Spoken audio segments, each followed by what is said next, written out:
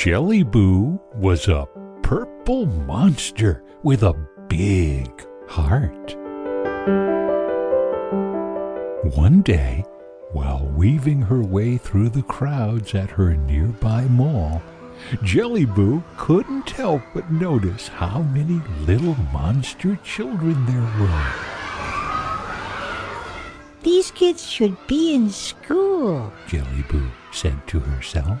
Other children go to school. Why shouldn't little monsters? So Jellyboo went to work. She set up a classroom